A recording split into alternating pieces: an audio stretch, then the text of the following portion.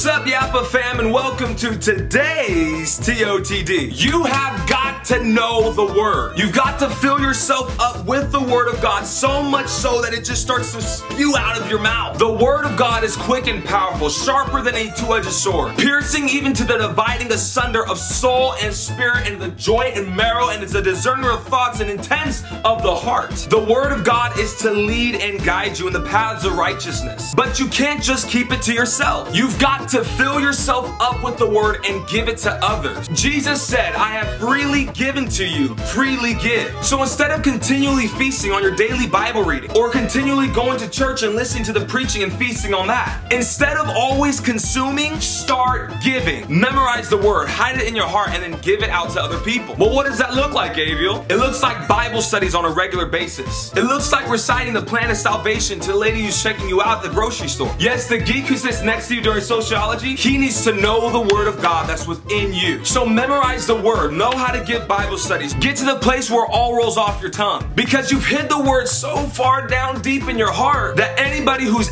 who knows you knows you're a Christian. Beyond that, knows you're apostolic. So study to show yourself approved, memorize the Word of God, and I'll see you guys in tomorrow's TOTD.